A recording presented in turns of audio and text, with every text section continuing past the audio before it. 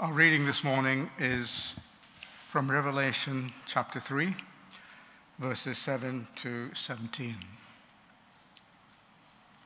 To the angel of the church in Philadelphia write, "These are the words of him who is holy and true, who holds the key of David. When he opens, what he opens, no one can shut, and what he shuts, no one can open. I know your deeds. See, I have placed before you an open door that no one can shut. I know that you have little strength, yet you have kept my word and have not denied my name. I will make those who are of the synagogue of Satan, who claim to be Jews, though they are not, but are liars, I will make them come and fall down at your feet and acknowledge that I have loved you. Since you have kept my command to endure patiently, I will keep you from the hour of trial that is going to come on the whole world to test the inhabitants of the earth. I am coming soon. Hold on to what you have, so that no one will take your crown. The one who is victorious, I will make a pillar in the temple of my God. Never again will they leave it. I will write on them the name of my God and the name of the city of my God, the New Jerusalem, which is coming down out of heaven from my God. And I will write on them my new name. Whoever has ears, let them hear what the Spirit says to the churches." This is the word of the Lord.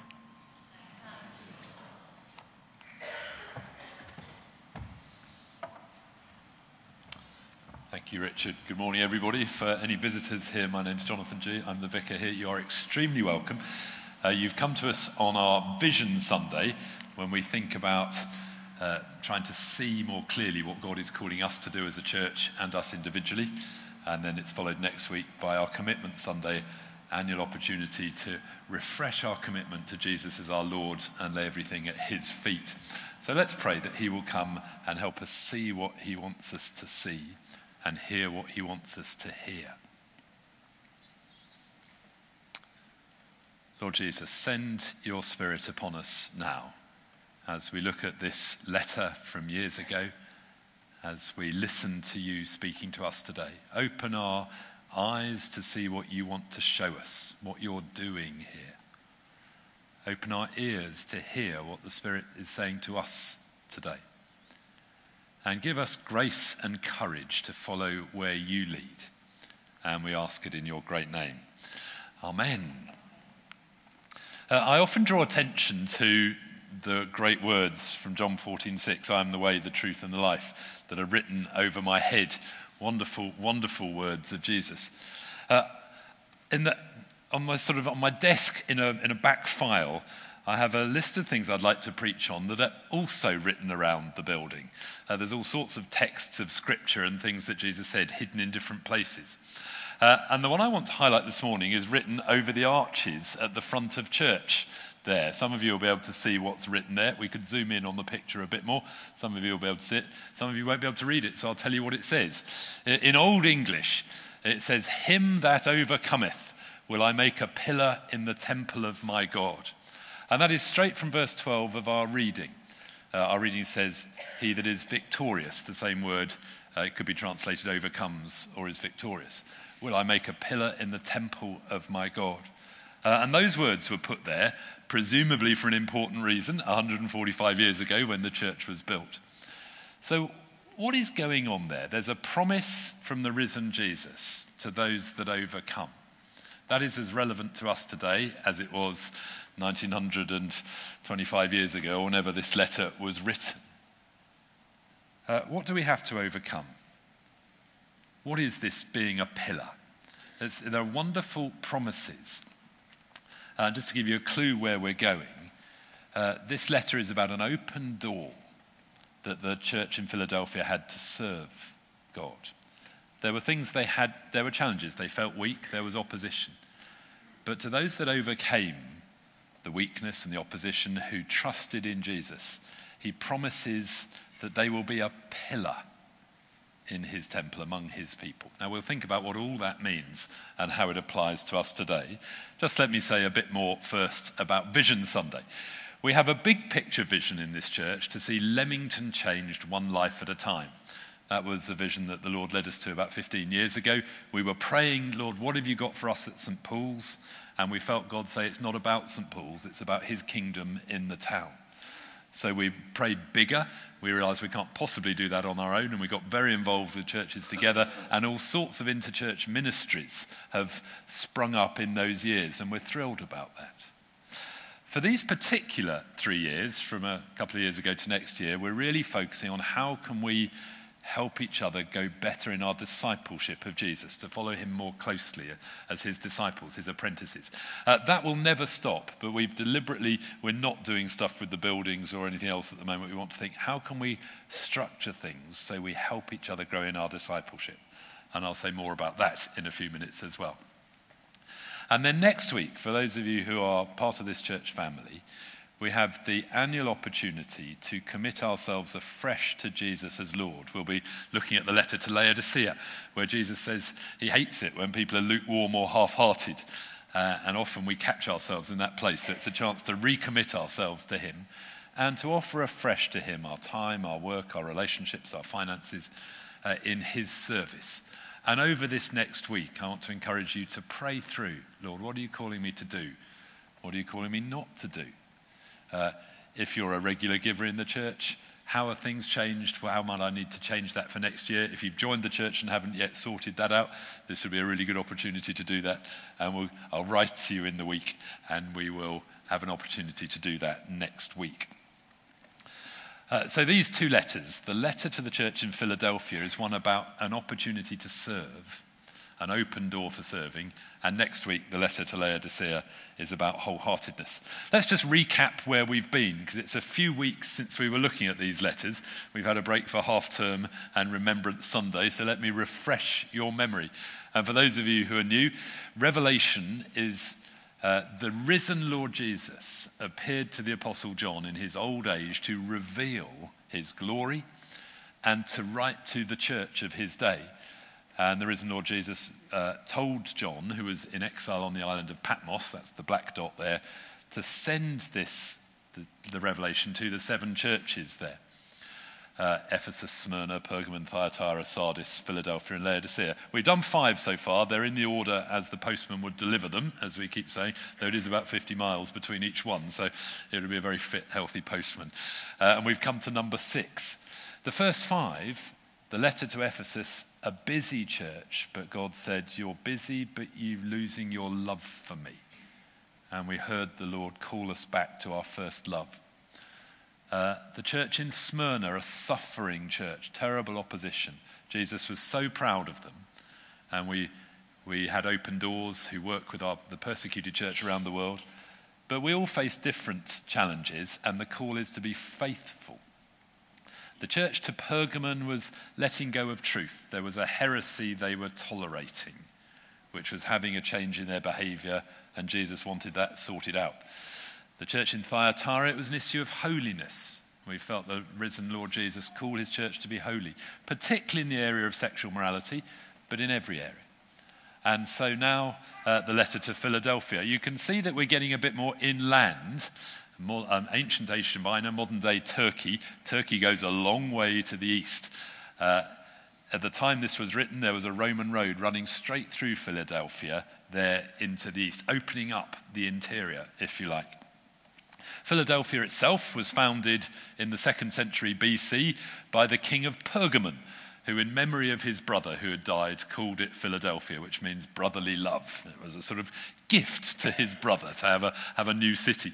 But the idea was that it would be a gateway to further east to import Greek culture into what is modern day Turkey. So here we have a letter to Philadelphia where the risen Lord Jesus says, I'm opening a door for you as a church. written to a town that was built as a gateway into the folks who lay further east. Sadly, it was built on a bit of an earthquake fault line, and it was devastated in AD 17 by an earthquake, and was rebuilt with generous funding from Caesar Tiberius, and in his honour they renamed the town or the city New Caesarea, though 80 years or so later the old name Philadelphia has come back. But there's something about a new name in this letter you may have heard as Richard was reading that's relevant here.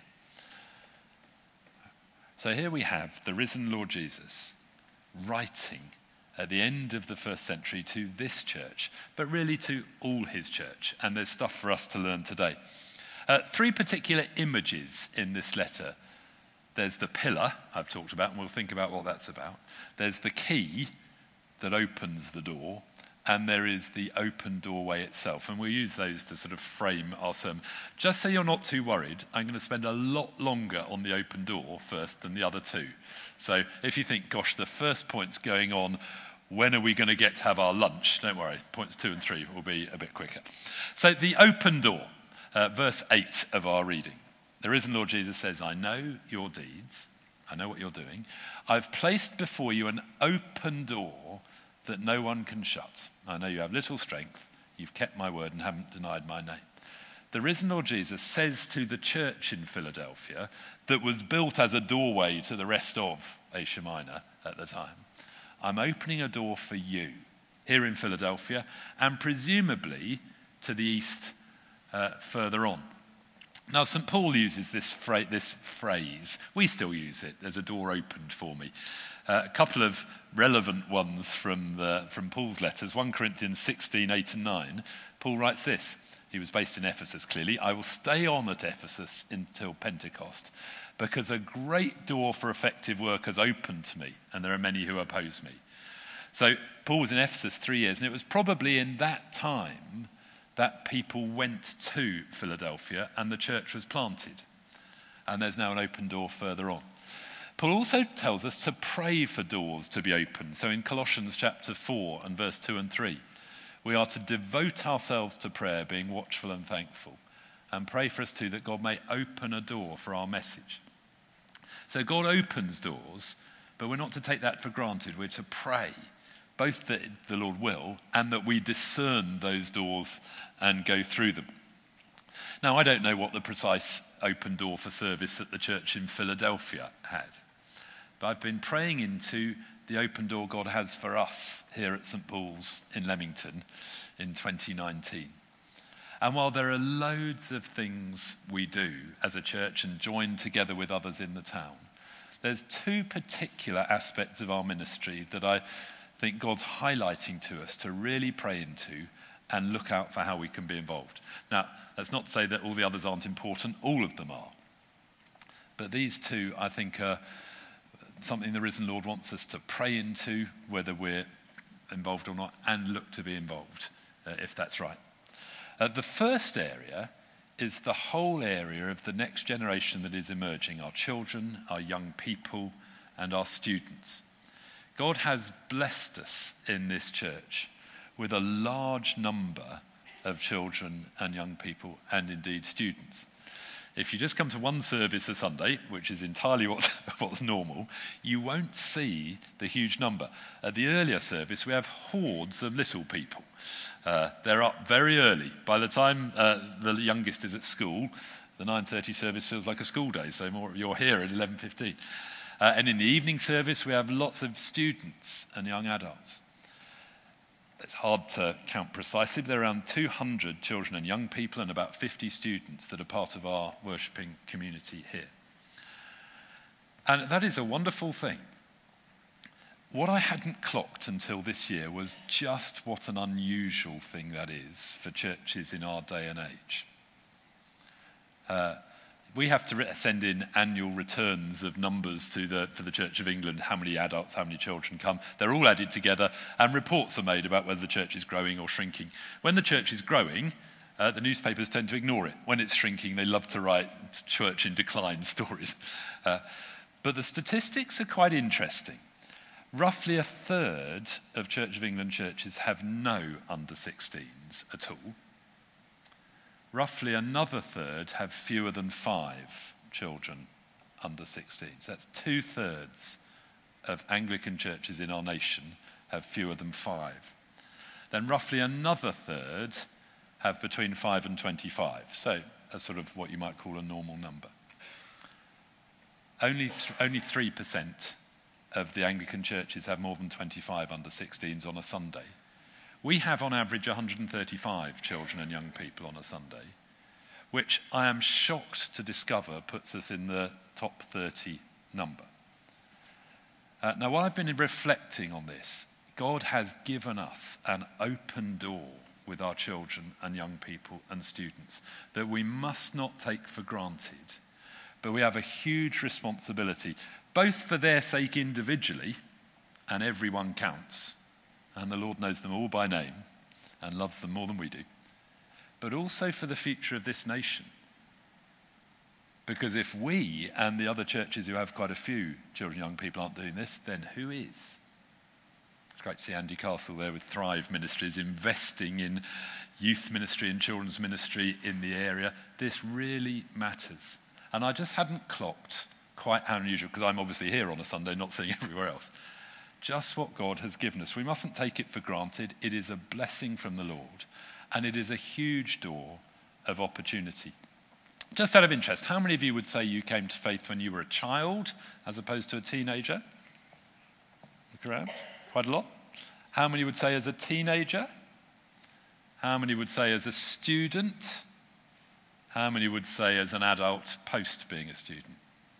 It's interesting, isn't it? I mean, I praise God that people come to faith across all ages. That's great. But when we look around, it's the same at the earlier service. Perhaps a half as children, and then a good number as teenagers, a fair few as students and adults. And that is not unusual.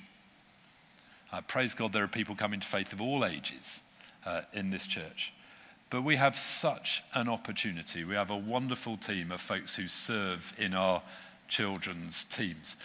I'd quite like to kill the word volunteer in the church. I'm all in favour of volunteering, but the danger is we see it as it's kind of defined by the world, that we volunteer to help out on a rota and we just do our bit. We are part of a church family, and we are all called to serve Jesus in particular ways. The word serving is the same as the word ministry or worship. We serve. And we are all called to serve him because this is our church and we belong to him. So we don't sort of volunteer with the children or youth or the technology or the music or the old people. We serve. It's a higher calling. Now, sometimes we talk about volunteers as opposed to paid staff, but whether the staff are paid or whether we volunteer our time, we are all called to serve God in different ways. And I want to ask you, is he calling you to serve with our children or young people or students? We do a good job. Actually, as I see the quality of our teenagers, particularly the ones who've grown through our ministry, I think we're doing a really good job for our children's team, our youth. There are folks coming to really mature faith, which is wonderful. But we could do a better job. Parents, don't leave it to the church. You are the prime disciplers of your children. But we want to work with you. We're privileged as a church school, and we can help in our church school, though some other schools won't be so helpful in discipling them. I thank God that when I was a bolshy 10-year-old, rebelling against the boring village church I went to, we had a Sunday school. 2 wonderful ladies, Janet and Tessa, put up with this bolshy vicar's kid and did really good Sunday school in those days. A few years later, a young man called John helped. I went on a Scripture Union camp. There was a young man called Nick who cared for me and loved me and prayed for me and kept friendship with me and still does. He's now the Bishop of Plymouth. But he was a young man then. And these people made a difference to me. God may well be calling you to serve in our children and young people. Some of you are at full stretch with your jobs and with the children you have at home. That's fine. These things go in seasons. We ask the Lord, what is he calling us to do? But we're all called to pray into this. We want them to grow as disciples of Jesus for their own sake, but also for the sake of our nation. Gosh, we need some Christian politicians. We have some, we need more. And in the media shape how the nation views things. in the arts, in education, in health, in business, in sport. And we could use some decent church leaders for the future as well. We have a significant number of children in this church. Of course, there are bigger city churches, but there aren't so many families in the cities. They have lots of more students and young adults. And the churches that are more our size, in towns our size, have fewer children. So God has blessed us, and this is a significant thing. And we mustn't take it for granted. And I'm just been struck afresh how much the Lord has blessed us and the challenge he's given us, because there's lots of them.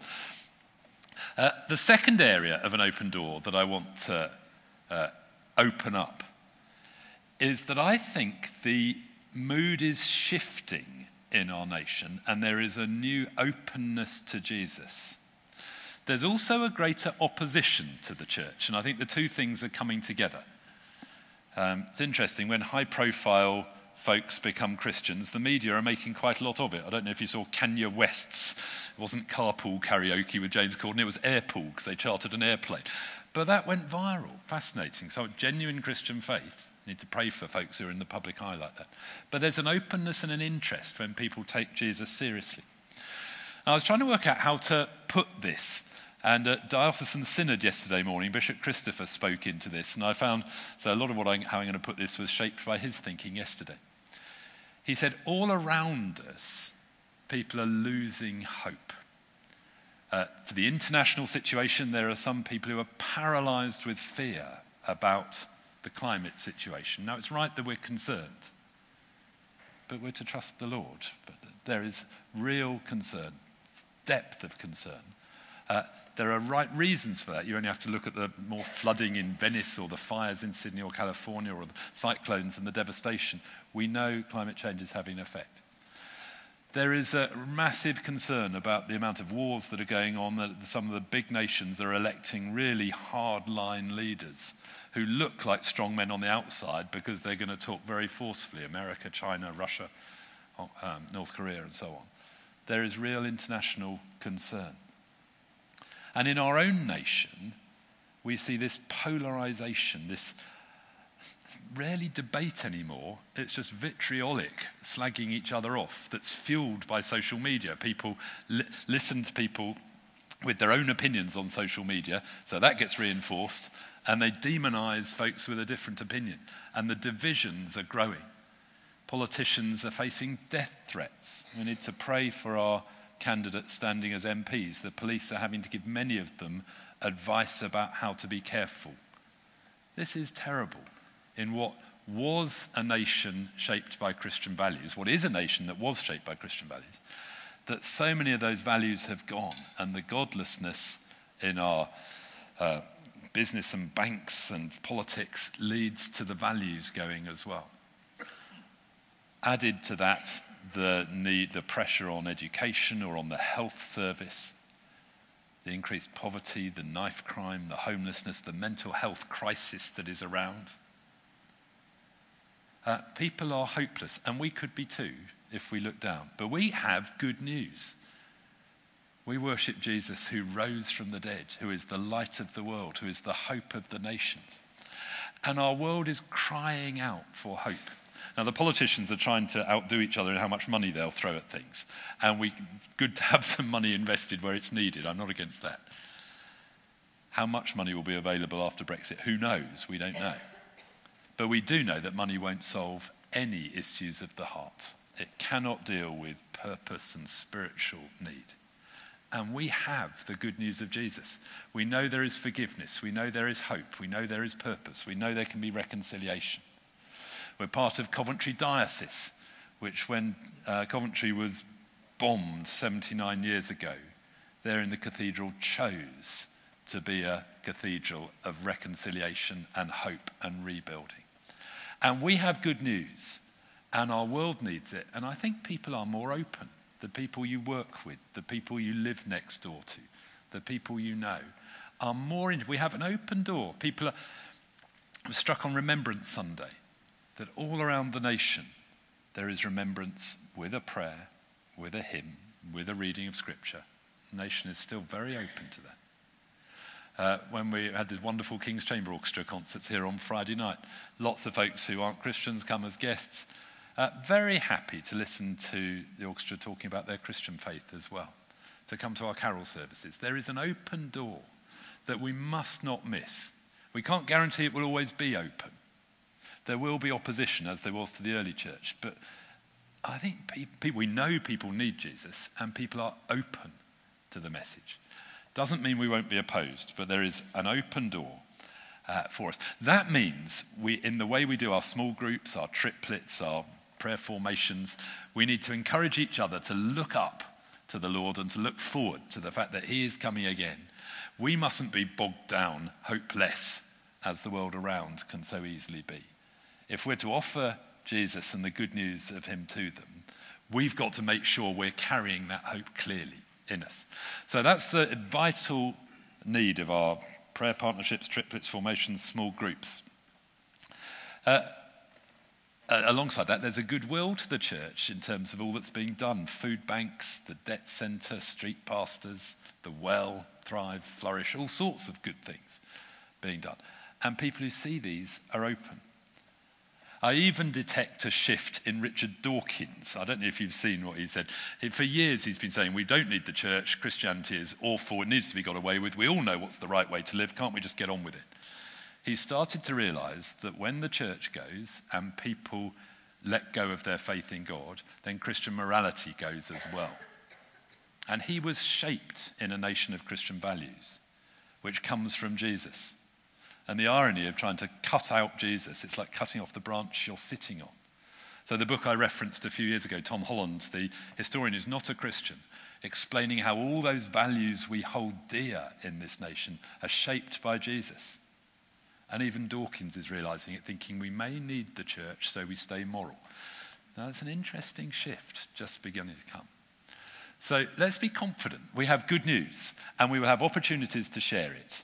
And people are crying out for hope and they need Jesus. We have an open door. So I talked about our emerging generation, talked about our adults. And increasingly, it's not that people have listened to Jesus and rejected. They've never really heard about him. So there is a wide open door. Let's come on to the key, because Jesus holds the key to this door. Verse 7 of our reading. The risen Jesus says, these are the words of him who is holy and true, who holds the key of David. What he opens, no one can shut. What he shuts, no one can open. So Jesus opened the door for them in Philadelphia 2,000 years ago. He has an open door for us still in this nation. And we need to make the most of it. But we need to do it his way. I've been reflecting quite a lot over my sabbatical year that a lot of the way we do things is actually the way of the world. We have over my head, I am the way, the truth, and the life. We hold on to Jesus' truth, but we often try and do it the way of the world. We try and do Jesus' truth the way business would do it, or the way schools would do it, or the way the health service would do it. We need to do life the way Jesus does it. And if we can hold on to Jesus' truth and live it Jesus' way, we will experience more of his life. Now that means there's not just an open door, but we need to go through that and do it Jesus' way. How do we communicate the gospel for a new post-Christian era? How do we do that? How do we help each other live as Christians when lots of what we've said is now treated as bigotry? You believe in marriage between a man and a woman for life and to celebrate that, and for sexual abstinence outside that, which is basic Christian morality and been held for 2,000 years, we're now called bigots. In the name of tolerance, the intolerance of society is utterly extraordinary, closing down debate. How do we do this? We need to do it Jesus' way. And that means we need to pray. So as a senior team, we've felt next term, we need to really make a term of prayer. We're going to do fewer courses that we usually do to make more space for seeking the Lord. How do we do this your way? We have a real sense about what God's calling us to do. We carry on doing our youth and children and students. We'll carry on worshipping. We'll carry on with food banks and all the interchurch ministries. But how do we shape our midweek life such that we can really be more effective? You've heard me talk a bit about missional communities. These are bigger groups. Small groups are really good for helping each other be disciples of Jesus, not so good for actually doing mission together, apart from in occasional ways. But I've had a growing sense for over a year now that we need to gather people in bigger groupings, perhaps monthly. Some churches call them mid-sized communities, some call them missional communities, where we can get to know, 20, 30, 40, 50 people reasonably well. We can still meet in small groups and prayer triplets in the other weeks. But groups that can actually make an impact missionally in an area. How do we do that? I don't yet know, and I sense the Lord saying, not yet. One or two people are saying to me, why aren't we doing it yet? Because the Lord hasn't yet given permission. I stood here in 2006, that would be 13 years ago, and publicly, we used to have a lectern here when we had pews. I remember standing there and repenting of going beyond God's call. When I didn't know what we should do, I used to just decide, well, this is what I think makes sense, let's do that. We're not doing that anymore. We're waiting for the Lord's way forward. And if it's slower than we would like, so be it. There will be plenty of times when it's faster than we would like. We go at his pace. And next term, we're going to try and discern, how do we do these missional communities? How do we do evangelism? How do we share our faith? How can we disciple each other better? We've got lots of good ideas, but we want to do it his way, not just human good ideas way. So, and we don't have to wait till next term to pray. We have prayer opportunities coming up, as Adam said earlier. So Jesus holds the key. That reminds me of the Great Commission in Matthew 28, verses 16 to 20, where the risen Jesus said, all authority in heaven and on earth has been given to me. Therefore, go and make disciples of all nations. Now, lots of nations come to us here now. Some are called overseas, but we're to make disciples of people of all people groups, baptizing them, teaching them to obey. And surely I am with you always. Jesus holds the key. And I always feel a bit nervous when I share the good news of Jesus, because it feels so weak. Yeah, they're hearing a man died 2,000 years ago and came back to life. Yes, right. It feels so weak. But it's true. And it's the power of God for salvation. And when we share it, God comes and partners with us. It feels as weak as David with his stones to a great big Goliath. And yet the Lord partners with it. He holds the key. He has all authority. And we are called to go at his pace and his way. Lastly, this pillar then. Let's come back to the pillar. Verse 12, the one who is victorious, or the one who overcomes, as it's written, or who overcometh, as it was written here a long time ago. I will make a pillar in the temple of my God. Never again will they leave it. I will write on them the name of my God and the name of the city of my God, the New Jerusalem, which is coming down out of heaven from my God. And I'll also write on them my new name. What is that about? Remember, this was written to a city where there were a lot of earth tremors. God putting a pillar there that is secure is a picture of stability and permanence and security. And these names, well, our name is about who we are. So the names are, we belong to God and we belong to his people and we belong to Jesus. And Jesus says, if you go through this open door and dare to trust me, you will be absolutely secure. My name is on you. Jesus' name is on you. You're part of my people. If you risk yourself for me in this life, for all eternity, you'll be utterly secure. We talk even now, don't we, about a pillar of the establishment, or in Acts, the pillars of the church. He will make you solid. And my faith has grown as I step out of my comfort zone. When I feel scared, when I pray, when I feel nervous, when I'm hesitant, and I dare to trust God, that's when my faith grows and my roots go down. When I play it safe, then I start to feel more doubtful. This is a promise of God to you if you will step beyond the things that are against you. And there are things against us, as there were in Philadelphia. They felt weak. Look at verse 8 of our letter. I know you have little strength. There are some of you today saying, I'm so weak, I've got not much energy. And Jesus knows that. It doesn't mean you can't serve him. There'll be a particular way. And the answer to that St. Paul gave us, didn't he, in 2 Corinthians 12:9. My grace, says God, is sufficient for you. My power is made perfect in weakness. If you're feeling strong and you can do all this in your own strength, then that's probably what will happen. You'll do it in your own strength and not much good will come from it eventually. It's the Lord working through us that does it. So if you're feeling weak, well, good, because God might work through us all the more.